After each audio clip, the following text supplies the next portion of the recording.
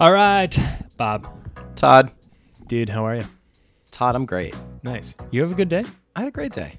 Did you? I did. Nice. And, Yeah. you know what else was pretty awesome? What? We got to talk to Rand Fishkin. Yes. So we talked to Rand Fishkin today, and you heard that correctly. Did we talk to Rand Fishkin? The Rand Fishkin. I think we talked to Rand Fishkin. I'd like to say that over and over. I mean, it's a really cool name. It is. It's an amazing name, but also Rand has been one of my marketing idols, professional career idols for a while, and boy, he did not disappoint. This was it was a fascinating conversation about, his beginnings at, Moz, which used to be SEO Moz, his blog, and, kind of growing into this second founder experience that he's got with SparkToro. Which is an incredible platform. Yeah, I've been talking about it for a while now after learning about it, and... Can we get him to sponsor this episode? It's not, but it should be. I'd be more than happy to. We're going through all the notes of the questions that we covered in this episode, and it's endless. I think I could write a book just with all the stuff that he told us, because he was unlike pretty much every other episode that we've ever done. We've had some really great people on this show, and there are more great people coming up, right? But the answers that Rand gave to some of the questions that we asked were just chock full of knowledge, chock full insight. Here's to give insane. Everybody a little tease. We talked about what do you not like about building a business, which that was funny. What led you to leave Moz and start SparkToro? What else did we cover? What skills do marketers today need that marketers 1 year ago did not need? And just so many others. What was the last time you tried something totally new in business that you've never done before, and did it work? I think what my favorite one was, we asked him what he would do if he had a bunch of money to acquire new customers, and how he would spend it and why. Yeah. And his answer just kind of surprised me. Yeah. It was really good. So let's get this episode started. Again, the Rand Fishkin. All right, everybody. Welcome back to another episode of Subject Matter X. Todd Stewart here. Bob Calise. And we are so thrilled, really, really thrilled to have today's guest on the show today. Rand Fishkin is here. Rand, how are you? Very well. Thanks for having me, Todd and Bob. So here's what we know about you. You were the CEO and founder of Moz. You are the current founder of SparkToro, which we're really thrilled to learn about. You're the co-founder of inbound.org, and you recently released a new book, Lost and Founder, which I think might be one of the most clever names out there. I love that one.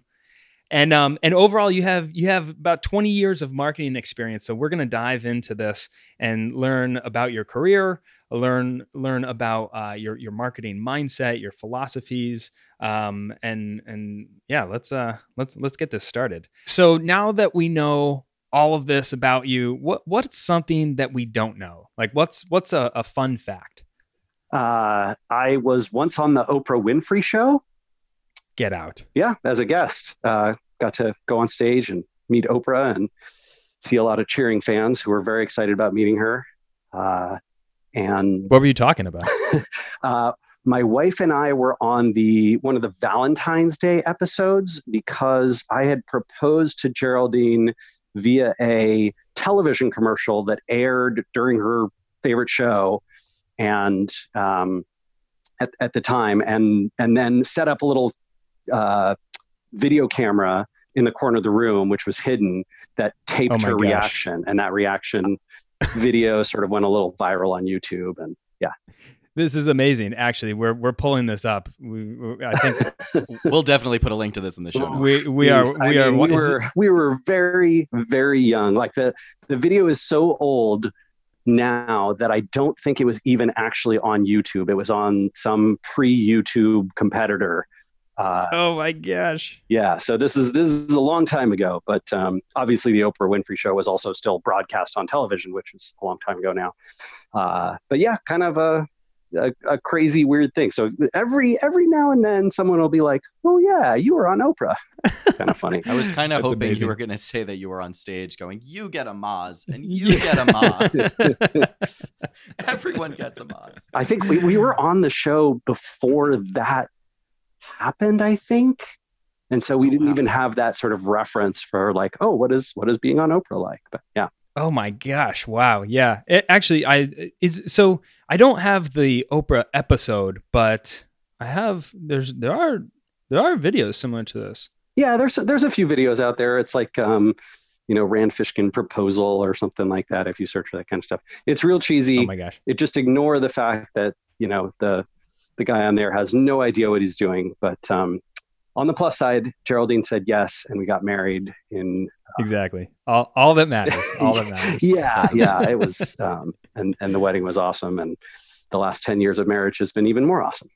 So let's start like kind of early on in your career. Just out of curiosity, like where did your interest in marketing begin? Let's see. I was designing websites in high school, and I think I was mostly interested in the sort of design and artistry side of that, the creative side, more so than the marketing. But of course, when you build websites for people, the goal is actually to reach an audience and to craft a message and an experience that will resonate with them and help turn them into customers. And so slowly over time, I emerged from kind of my, artistry, creative cocoon into a world of, let's see how we can make websites that actually help people succeed. Were you always sort of in that tech space, or did you have like career, a job earlier on? Like what were you doing in high school? Did you have a job there? No, the only work I did in high school was literally web design and only a few side projects, basically for clients of my mom's small business marketing consultancy. So she, nice. She brought home a copy of, what was that, Microsoft Front Page, right? And so I got into that and was designing some sites, and I think maybe got, basically the equivalent of some extra allowance money for building some websites in high school. But this was 1996. So, back then a website was like a little bit of text and some colors with some flashing GIFs on it. Yeah, there was a lot of like Angel Fire and GeoCities, and yeah, I prided myself on having communicator. I prided myself on having better looking websites than GeoCities, which was a low bar. You're building these websites, and you were 2 classes away from completing your degree in finance at University of Washington, and you left to start the company that would become, SEO Moz and then Moz. What drove you to do this? I would love to say brilliant entrepreneurial spirit, but that is incorrect. You can say that. That works. Yeah, sure. It was primarily 2 things. One, I had gotten into a fight with my dad a year before, and he sort of, threatened to stop paying for college, and I made him follow through on that threat, and started working part-time at the Wizards of the Coast Game Center, the only other job I've actually had besides my own companies, and just as a receptionist at the front desk. And I bought a bunch of Pokemon cards and resold them on Craigslist and eBay to pay for tuition. Get out. Really? No, I'm serious. Yeah. It totally worked at the time. This, employee discount, it was like, you'd buy a pack of cards for $2 or something, and you could sell them to parents all over the US for $12, $15 a pop. So get out. Yeah. Well, see, you're much smarter than I am. You sold them right when the time was right. I still have mine, and it's not really looking like it's going to prove out any value in the long run. Todd, I don't know if you want to actually announce that to the world. Don't worry, they're way back home. They're underneath. They're in the attic somewhere. Yeah. So basic story was I didn't feel like I was getting all that much out of college. I was having more fun doing web design stuff, and I'd been dating a girl, and she broke up with me, and I was sort of lonely and lost. And so I dropped out of school, and I probably spent a month moping around, and then decided, hey, maybe I can make a go of it with this web design business with my mom. And we started doing that full time together was that the end of 2001, start of 2002? And then from 2002, so you were running that from 2001 to 2002 to right around 2004? I wasn't running it. My mom was always CEO, president. I was just the web design guy, right? I was doing kind of the behind the scenes work. And yeah, I would say that business sort of slowly cratered until it hit rock bottom in maybe 04, 05. We spent way too much money on things we shouldn't have. We did not have good discipline around margins. We found a bunch of customers who couldn't pay or wouldn't pay, all the classic mistakes. And it was only, I had sort of started this blog to learn and share SEO stuff called SEO Moz. I think I started that maybe late 03, early 04. And it was a side project. It was basically because we couldn't afford to pay our subcontractors who were doing the SEO work. And I found that practice both interesting and very frustrating. And so the SEO Moz blog started taking off, and then clients started coming to us, or potential clients started coming to us for SEO specifically, rather than for, web design and marketing consultancy. That's interesting. So people were finding the blog, and then they were, learning that you knew about SEO, and then coming to your firm. Yeah, I think it was a very early version of content marketing, right? We wouldn't have even called it that back then, right? It was just like, no, man, I got a blog. But yeah, that is exactly what happened. How did content play a role in Moz's growth, or SEO Moz at the time, but then as it transitioned into Moz? But there's also a corollary that I'd like to ask you, which is if you're going to go back and do it all again right now, today, would your strategy have changed? And if so, how? Yeah, let's see. So I'll try and answer both of those questions. So the reality is that I think Moz was certainly for its first decade and a half, a business built entirely on content. Right. It was essentially the blog and the Q&A forum and the guides and the Whiteboard Friday videos and all of the slides that I put out, and and the team that we eventually hired.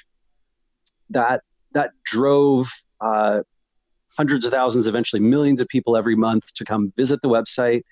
Many of whom eventually tried out the software once we had software, and many of them became customers, and that's essentially what built the company. I think today you could argue that maybe, there's probably some sales driving some of it, and, the tools themselves to a certain extent are driving a little bit of it. But the content was always the foundation of the business. In terms of whether I would do it again today, so if the question is, would you go back in time and do it the same way you did it? The answer is absolutely. I think that content was a huge competitive advantage because of when we started in the space, the fact that there were few other players who were either willing or able or great at, sharing content around SEO and helping people learn the practice. If the question, however, is, would you today do exactly the same thing? The answer is no. And I think you can see that pretty vividly with SparkToro, where essentially we are taking an approach that is less driven by, hey, Rand's going to blog every day, and more driven by, let's release some free tools and do some more market positioning and work on word of mouth type of things, and trying to build a lot of the company's reputation and visit worthiness around brand and around the product, rather than exclusively around content. And the reason for that is multifold. Certainly one of them is that I don't think that in the space that we're going into, which is audience intelligence, that there's as much rich, educational focused content to be shared and created. And I don't think there's as much search volume for that type of information. So I think it's much more brand building as opposed to latent demand serving. I would also say that compared to 10, 15 years ago, the landscape of how challenging it is to draw traffic to content is pretty vast. So that's actually interesting. Somebody asked me this question the other day. I kind of had to think about it for a little bit, but I want to pose it to you. Is it for companies that are just beginning and they're starting up, should they, or actually, sorry, let me pose it more like in your shoes, like how would you approach this? You're starting a company. Would you rather try to position yourself as the brand that's leading the company, or the company's brand moving forward? Like, do you position yourself as the expert and then try to pull people to your brand name, like my name, and then I just so happen to run this company, versus, hey, just get this company's name out there? It totally depends on what you're trying to do. What you want to build long-term and short-term, right? I think for many people, they are looking to build a personal brand that can stay with them throughout their career. And the individual company that they're with right now or building right now is less important to them than the ability to have an ongoing presence in, a field or a positive association, or having people know them, like them, trust them. And that's fine. And then there are people who, want to build something and sell it, or want to build something and have it be able to operate very independently of them. And I think for those folks, branding the company around the personal brand is probably a mistake. So it just depends on what you want to do. So you said a little earlier that going through this process was both interesting and frustrating while you were building SEO Moz and Moz. Why frustrating? I mean, in the early days of SEO, the search engines were super secretive. They're actually still somewhere between secretive and misleading around information, but so too was the industry. This was a very opaque, secretive, almost obsessed with keeping their practices from one another type of place, and trying to provide some transparency and openness and share what we learned and what we knew and what we discovered with folks, without charging them any money, was relatively revolutionary in the early days of the field. Can you take me through a roadblock that you faced while you were building this? Yeah, I think one of the most frustrating parts of most of the years that I was building Moz and running it, certainly, was this problem where the product was always behind the marketing. The company was really good at crafting a story that resonated with people and having content that people loved and getting tons of visitors, having lots of people cheer for us in the industry and sort of love the brand. And then they'd try the product and it was good in the early years. It was certainly better than almost anything else you could get out there for a long time in the SEO software field. And then even in those early years, it never sort of met the promise of the marketing, meaning the product always lagged behind what the sort of promise of the marketing was, which was kind of like, we will help you solve your SEO challenges, right? Like you set up a Moz account and we will help you find all the things that are wrong with your site and fix them and identify the right keywords so that you can do better targeting and find the links that you're missing that are helping your competitors outrank you, and all these kinds of problems that the software should solve for you. And it did sort of a semi-good job of some of those things most of the time, but it had a lot of downtime and a lot of issues, and some of the data was inaccurate sometimes, and some of the key features were missing, and it was always playing catch up.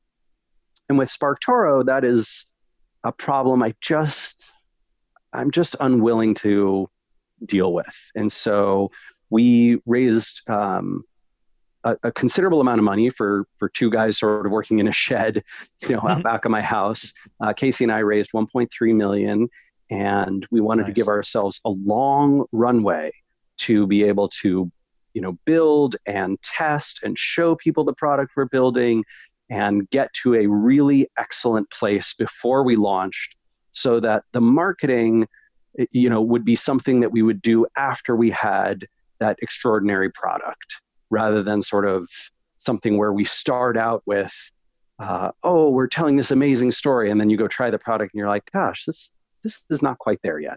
To agree with you, it's like consumers nowadays are just they're crazy smart, and they can pick up on that. Maybe before they didn't see it as much, but yeah, consumers are damn savvy. I would say that is part of it, although I think it's an industry by industry thing. Like, I know plenty of industries and plenty of entrepreneurs who go into a field and they say, this market is so poorly served or so underserved or completely unserved that I can offer something very early stage, very basic, very MVP, and people will go crazy for it. Mm-hmm. And then there are other fields where, if you release something subpar, no one's even going to check it out. So I think it's kind of industry by industry, and our, this is something where entrepreneurs can kind of take their choice of which problem they want to have. I think it can be great to do early marketing for a product and build demand before something launches. And certainly we're doing a little bit of that, but I think that under promising and over delivering is, well, let's just say it. I'm much more excited about that, to try that out this time around. This choice that you say entrepreneurs have, choosing which problem you want to tackle, right? Or which problem you want to have. Was that a big driver in you leaving Moz to start SparkToro, or is there something else that catalyzed that? Definitely something else. Yeah. So let's see. I'm trying to think. I wrote about this on my blog when I left Moz, which was almost exactly a year ago. And that is kind of that, if 0 is kind of like escorted out of the building by security, and 10 is, you leave and give hugs to everyone, and everyone's cheering for everyone else, and it's just 1,000,000% happy. My departure was like a 4. So somewhere between voluntarily left and non-voluntarily left, like in the middle of it. Was time. I feel like that's leaning the other side of the hump, but yes. Okay. It depends. Yeah. Maybe the story probably depends on who you ask. Yeah, but you build a great company, and now SparkToro is about to hit the scene. We'll see. Yeah, I think it's going to be. We're really optimistic on this show. Yeah, you guys are. Oh yeah, all the way. No, actually, I like optimism, but I'm a little bit. I'm hesitant to dive all the way into that world. I think it can pay to be a skeptical entrepreneur. Being skeptical, like, what do you not like about building a business? Oh God, a million things. It is. I would say that building businesses is definitely not for everyone, and probably for very few people. It's risky, challenging, can be, mind-numbingly complex and difficult. The parts that I love are, hey, I want to solve a problem and I want to build a product that solves that problem. Then I want to go tell people about this problem that we've solved, and show them how this innovative solution can help make their lives better. And I love that stuff. But that is 10% of what an entrepreneur, especially a founder CEO, does. Right? Mm-hmm. 90% of what you do is hiring and managing people, and managing the complexities of the business's finances and taxes and HR and employment law and structure and setup and funding and investor management, and the list of things that sound super not fun that you will do is so long.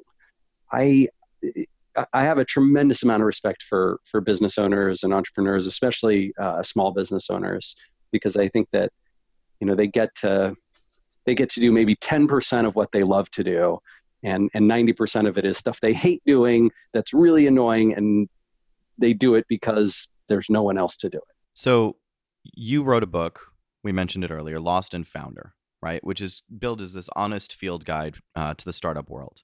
I was going to ask you what led what led you to write the book, but I think you just said it. Yeah. And I think a really great part about the book. So I've been an entrepreneur for a long time. I know you have too. I've worked for an organization in the past that was built around supporting and helping other entrepreneurs called Young Entrepreneur Council. Yeah. I think a great part about your book is that it's somewhat of a comforting guide for other founders. It helps people feel like they're not alone. But how did you, obviously this book didn't exist until you created it. So how did you help yourself overcome that feeling of isolation as an entrepreneur? For me, spending time with other entrepreneurs who faced similar challenges and were in similar situations was almost certainly the best way to do that. And then I think having a really supportive network of people around you, for me, my romantic partner, my longtime girlfriend when I was at starting Moz, who's now my wife, has been for 10 years, almost 10 and a half years. Geraldine was hugely supportive, and lots of friends and, coworkers as well, investors. That was a huge part of it. Nice. I love that. Well, we'll link to the book in our show notes. So everybody listening, if you want to grab a copy, just go right down to the bottom of the page. But we'd like to shift gears a little bit and start to pick your brain when it comes to the marketing space. Sure.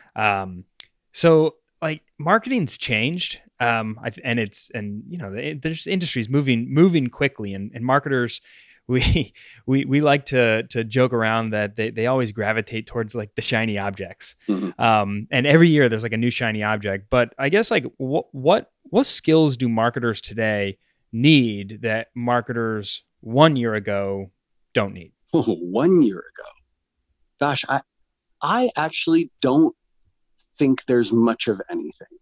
I don't think marketing moves that quickly. I think that maybe if we were talking about 5 years or 10 years, the skills would change, but I don't believe in sort of, to your point around shiny objects, right? I don't believe, I feel like marketers today have to be really knowledgeable about VR or cryptocurrency or blockchain or AI. And a year ago they didn't. I don't buy that stuff. I think that marketers today... You mean there's not going to be a new blockchain marketer job description on the market tomorrow? Oh, there absolutely is. And if you apply for it and do a good job at it, you would have been able to apply for something a year ago or 2 or 3 and done a good job at that too. The fact that they're using catchy buzzwords does not mean that a truly new skill set exists or is required. So is there anything that's catching your attention in the marketing space right now? Yeah, I think one of the biggest trends that we've seen probably started about 5 years ago, and I think most of us noticed in the last 2 or 3 years more heavily, is this switch in the way the big monopolies that control the web operate. Right. So I think, as Facebook was building and growing itself, as Instagram, LinkedIn, Twitter, Google, YouTube, Reddit, all of these big platforms, right? If you take a look at the sort of top 50 most trafficked websites and the ones that are properties where you can do web marketing, places where you can do that, all of them grew for a long time by offering marketers and brands and businesses the opportunity to leverage their platforms to earn traffic and attention and awareness, and to do so pretty organically. And in the last few years, that has switched to a world where these platforms are all trying to extract more growth, and by growth I mean quarter over quarter revenue growth to show Wall Street by competing with and destroying a lot of the visibility that you could organically earn on these platforms. And that includes the traffic that you could earn from Google search. That includes the visits that you could earn from, Facebook and LinkedIn and Instagram and Twitter and YouTube and Reddit. It includes the ability for your messages to be seen by wider swaths of people on those platforms. I think that we're entering a world where these platforms have gone from enablers of marketing to competitors. So for companies that want to build their content up, from a traffic perspective, from a visibility perspective, given that shift and this more competitive nature, what should they be focusing on? I still think that most of what marketers should be doing is driving people back to their websites and their email lists, because those are the only properties that you can own and control. And for as long as you can extract value from these platforms, which is shrinking every month, every year, you should do so, right? I think that it's only going to get more difficult. It's not like these platforms are going to suddenly turn around and increase the amount of traffic or the amount of visibility or decrease the amount of competition that you have on these platforms. And so I would still focus on earning that traffic back. I think it's just A, harder than ever, and B, it's a different game that you have to play in order to have success. So now that it's harder than ever and they are playing a different game, has there been any marketing tactic that someone's did that caught your eye? Yeah, I think that a lot of folks are still doing or finding ways to do good jobs in terms of using their presence across these platforms to build brand awareness by being highly interesting and engaging around things that are not necessarily pure commerce focused. So what I mean by that is that rather than trying to use the social media platforms and the search engines and the content networks like YouTube to market their products and sell people, they are using these platforms to engage with people around messages and memes and topics that are driving high engagement. And that sort of speaks to the algorithms that the platforms are building to keep engagement high. And it also gives them lots of brand awareness and visibility in those algorithms, which they can then sort of spend later to extract more traffic and visits and conversions. So for marketers building content, that they're going to promote through these channels, do you think that there's a different skill set that you need if you're targeting a B2B audience versus a B2C?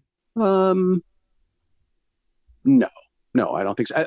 Let's see. At least the difference is much smaller than the difference between various types of B2B versus B2C, right? So I think if you're selling, yoga studio memberships versus you are selling cars, that difference, while those are both B2C, that difference is much broader than if you are selling, let's say, high complexity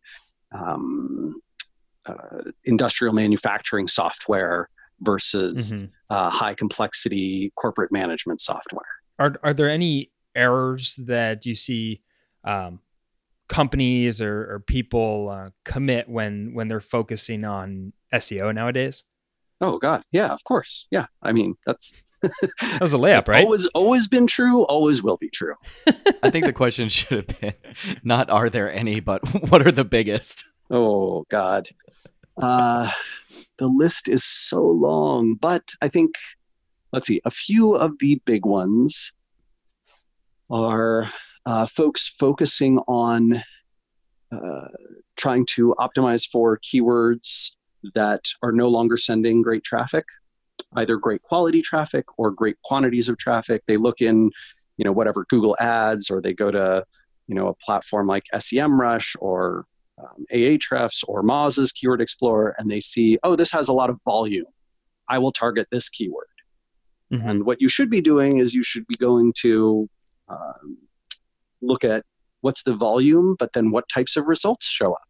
What does Google actually put in the search results there? Do I have an opportunity to get visibility and traffic from this, or is Google going to swallow it up with their own properties or instant answers or featured snippets or knowledge graph or 4 ads above the fold plus a local one box plus an image box plus a bunch of YouTube videos? I think that looking at organic click-through rate percentage, which is a metric that some of the platforms offer, I think Moz does and Ahrefs does, a couple others, that is a very, very good idea. And unfortunately, not a lot of people are doing that. I think there's also a big mistake being made when a lot of folks do content marketing for SEO. They put out content that they think will serve their customers and no one else, right? So they basically are producing whatever it is, blog posts or guides or white papers or product pages that they think, okay, this is content that will serve my customers and it should rank for these keywords. And the problem is you are not going to rank unless people amplify and link to what you have produced. Very few folks optimize for who will help amplify this and why. And unless you have a great answer to that question, your success is going to be minimal compared to people who do. Is that how you approach content marketing at SparkToro? Yeah, I think that's, well, to the degree that we do some content marketing, not as much I mentioned as what I did at Moz, but yes, whenever I publish something, I try and think about why will influential publications and people link to this and share it and amplify it, rather than, will this help me sell copies of my subscription? This may be, you might want to take this as a more general question, or with regard to SparkToro, I'll leave that up to you. But if you had $20,000 in your budget to acquire brand new customers, how would you spend it and why? I would almost certainly try and build a free tool that lots of journalists and bloggers and highly followed accounts on social media wanted to use and share. And then I would publish that, and I would reach out to those people and offer them free access. It would be a free access tool. And the reason that I think that is so incredibly useful is because those types of people are constantly looking for things to amplify. Like that's what their job requires. And when you provide them with something that is free and high quality and useful and usable, that they can play with and that is hard to replicate. So content, relatively easy to replicate. Tools, right? Interactive elements and, put in X and get Y out of it, much harder to replicate. And so that's why, a lot of the content marketing we've been doing with SparkToro is actually around free tools. I mean, in the past, I've been a user of a lot of your free tools. I still have the Moz bar up at the top. Yeah, I still use that every day. But I guess what new tools have you started using? Speaking on the tool theme, but that you're liking. What new tools from other people? Could be from other people. Could be what you are making, what you've currently made that you think is super sticky. But yeah. Yeah, I mean, the biggest one for us has been a free tool called Trending. It's essentially you connect your Twitter account and it shows you what are the most talked about, shared pieces of content in the web marketing world every day. And then it does sort of a weekly and monthly roll up. So if you were on vacation for a week and you wanted to see what was happening, you can do that. And that that is a tool that I personally use every day. Even if no one else used it, I'd be really glad that we made it. And then, it's also meant that thousands of people have connected their Twitter account, and thousands of people visit it every day. It sends lots of traffic to these places, which then shows up in their analytics as like, oh, SparkToro is sending us traffic. Cool, let's go check that out. So has sort of a great halo effect. If you put your prediction hat on, is there a marketing trend you think is going to go completely bust soon? Marketing trend, I think, will go completely bust soon. I think the pure Instagram influencer world is in a risky place. And the reason I think that is not because I think Instagram's use is about to decline, but because I think that the platform itself, Facebook is looking for growth. They are looking for more revenue. And I think that they're going to look at the $10 billion a year that's spent on influencer marketing, primarily on Instagram, and they're going to go, yeah, let's take that. We should be getting the bulk of that, if not all of it.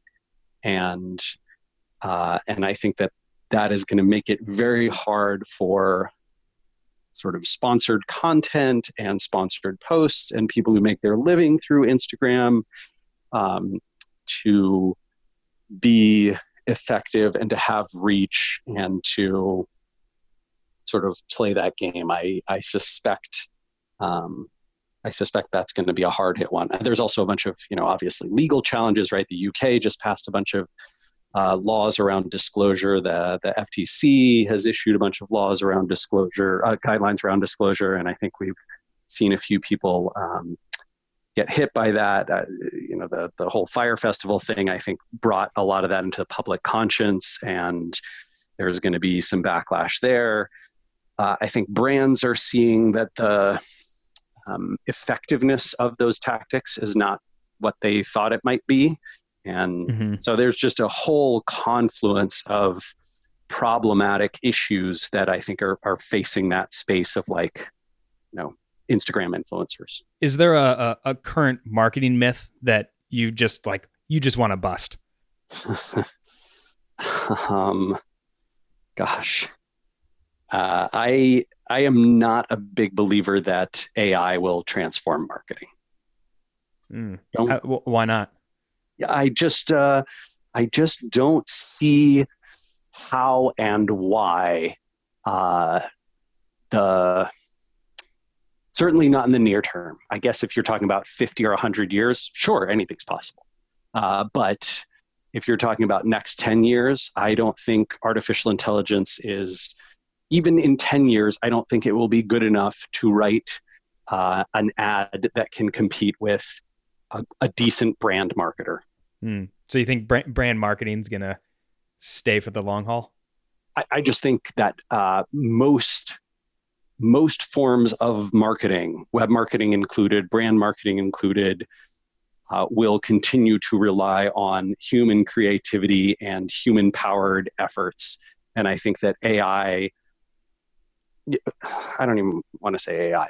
I think that some very specific forms of machine learning will be applied to tools in ways that help those marketers do their job better. But other than that, I think most of it is a fad, or not even a fad. It's a pipe dream. You heard it here, Todd. We are we're safe. We're not losing our jobs to the robots anytime soon. Yeah, Rand, you just made my day. I mean, I think it's just the world of humanity that makes your day, right? People do not resonate with messages that have been machine learned on messages that historically worked, right? People resonate with new stories. They resonate with emotions, and people are still vastly better at creating emotional elements than machines. And I think that's going to be true for a very long time. So along that same line, with humans being capable of kind of trying new things and really coming up with creative solutions to the problems that are out there. When was the last time you tried something completely new, completely unique, either in business or marketing or what have you, that you'd never done before? Maybe you didn't even know if it was going to work or not, and did it. Something completely new that I have never tried before in the business or marketing world. So I mentioned that, SparkToro raised some money last year. This was June of 2018. I have never done that before. I have never sort of pitched angel investors and, tried to get them to invest in basically an entirely new structure of business. One that almost no startups, certainly no startups in tech, have notably had. And magically it worked. I think it worked both because, I'm lucky enough to have a network of people who know me and trust me and believe in me. And I was lucky that it is sort of a good time economically when a lot of folks are willing to take some risks with their capital. And also I think there's some interest in alternative forms of funding and alternative structures of companies that aren't just going for, billion-dollar exits, but are thinking about like, how do we build a long-term profitable business that can, spit off some dividends to its investors. And that's, I don't know why that's so viewed as so crazy and unusual, but I'm hoping to actually change that with SparkToro. Nice. I really like that. Yeah. I love that. So your investors and the idea of building this scalable business aside, what's keeping you up at night? Ooh, gosh. Right now I am struggling with a few things. I think one of the biggest ones with SparkToro is trying to do a good job of explaining what the product does. And I think that is a challenge because we are building something that is not kind of a clone of other things, and it's not in a field that many people are familiar with. So here, I'll ask you guys, and you tell me, right? Because you're marketers and entrepreneurs. I'll tell you the type of information that we provide, and then you tell me what the field is called. Oh, I like this. All right. Okay, I'm in. Let's play a game. Yeah. Here's the game. So when you go and try and do marketing for a new company, right? You're helping out a new startup, or you are, as an entrepreneur, right, trying to figure out facets of your audience's proclivities. You go and maybe you run some surveys, right, up to your audience, and you ask them things like, what websites do you visit, and what social accounts do you pay attention to, and which podcasts do you listen to, what publications do you read and subscribe to, what email newsletters do you check out, what do you watch, what YouTube channels do you subscribe to, what events do you go to, right? All those kinds of pieces of information, which you need, because if you don't know, then how will you ever do good marketing to actually reach your audience? Yeah, for sure. What is that called? This is a little bit of a joke. All right, you go first. I'm a huge nerd. I love like Star Trek, and I've been watching the new series on CBS lately.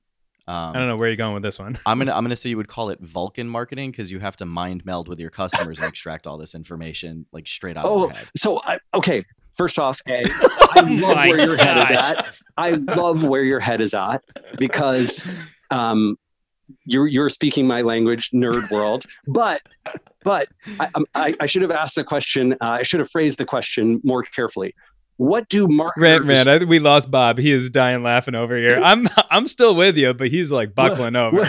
What do marketers currently call that practice? Customer research. Yeah, like market research. Okay. Right? I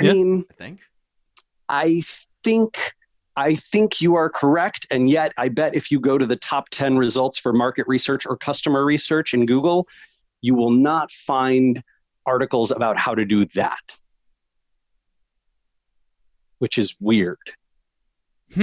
So what are you finding? We are finding that people say, "Oh yeah, I do that. I don't have a name for it." Really? Yeah. So I don't call it something.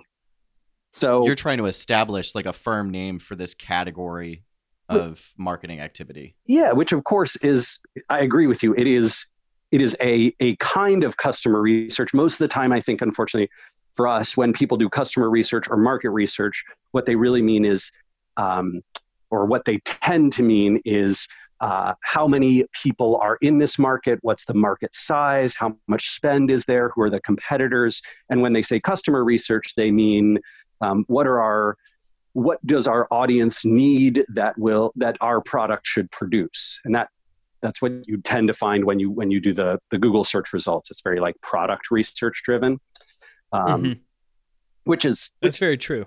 Huh. Yeah, I wonder if you flip that question and you asked like a professor, an academic, somebody. I wonder what they would say, because the first thing that I thought of, which it doesn't fall under this category, but for some reason it was the first thing I thought of, but then I didn't say it, was ethnographic research. But ethnographic is more like immersion, right? And I'm putting myself into that world. But like, I wonder if there is a term in the academic space that would be totally different that businesses and marketers don't even think about. And for everybody listening, Todd is actually a professor, which is why he's going down this road.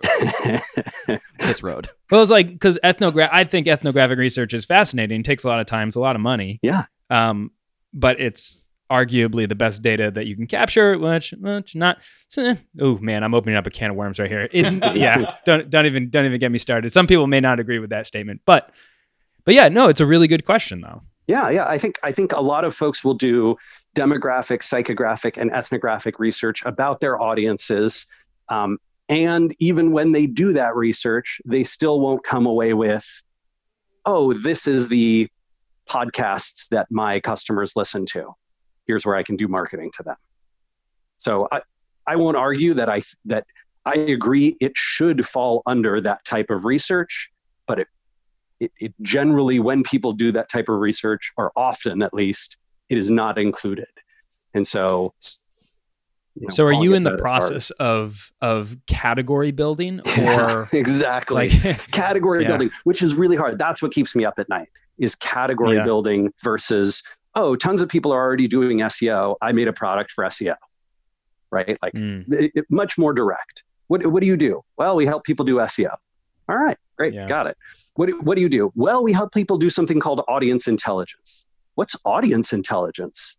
Okay, let me break it down for you. So that's a very different kind of marketing, and it's certainly something where I worry about the challenge of that category building. So you know what I'm really pumped for? It's March 25th right now, 2019, and I'm really pumped because March 25th, 2020, a lot of people are going to be saying consumer intelligence. Yeah. I hope so. I hope so. I'm pumped for that. So a lot of people to date, and still do, they look up to you as a strong marketing role model. A lot of people who you definitely have never met look up to you and say like, yeah, like Rand Fishkin, that is awesome. Like whatever he says, I'm listening to. Oh, geez, that's a lot of pressure. So somebody who has a lot of people looking up to him as a role model, I'm really curious, who do you look up to as a role model in the marketing space? Ooh, in the marketing space specifically. Gosh, the list is so long. I mean, geez, I've been really, really impressed by a few. There's a few folks that I've been following and paying attention to in different spaces that I've been trying to learn more about. So in PR, there's a woman named Sarah Evans, who I think is just a brilliant mind and a wonderful educator of folks about the PR, digital PR world. In that same world, I've long been a huge fan of Lexi Mills, who does a lot of very creative campaigns and marketing around that stuff. Been a big fan of Melanie Diesel in the native ads space, and seeing what she has built and what she's helping folks accomplish and understand. But nice. Yeah, I mean, if you go to my Twitter account and you look, I only follow about 150 people, and those are they. Those are the gems. Yeah. Nice. Those are the folks that I really admire and look up to and try and learn from. So, Rand, we're almost ready to wrap up here. I've got one last question for you. What marketing wisdom would you put on a billboard and why? On a billboard?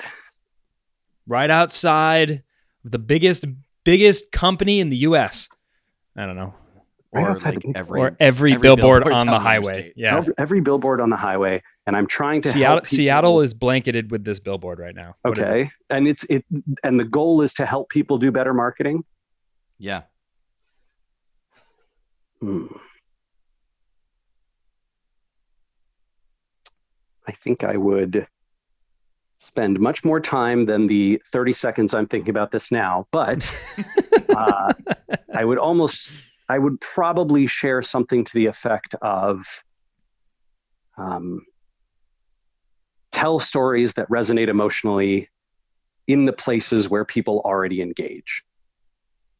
That is the best way to reach your audience. So not on billboards. Most places people don't engage with billboards very much, but there could be some exceptions.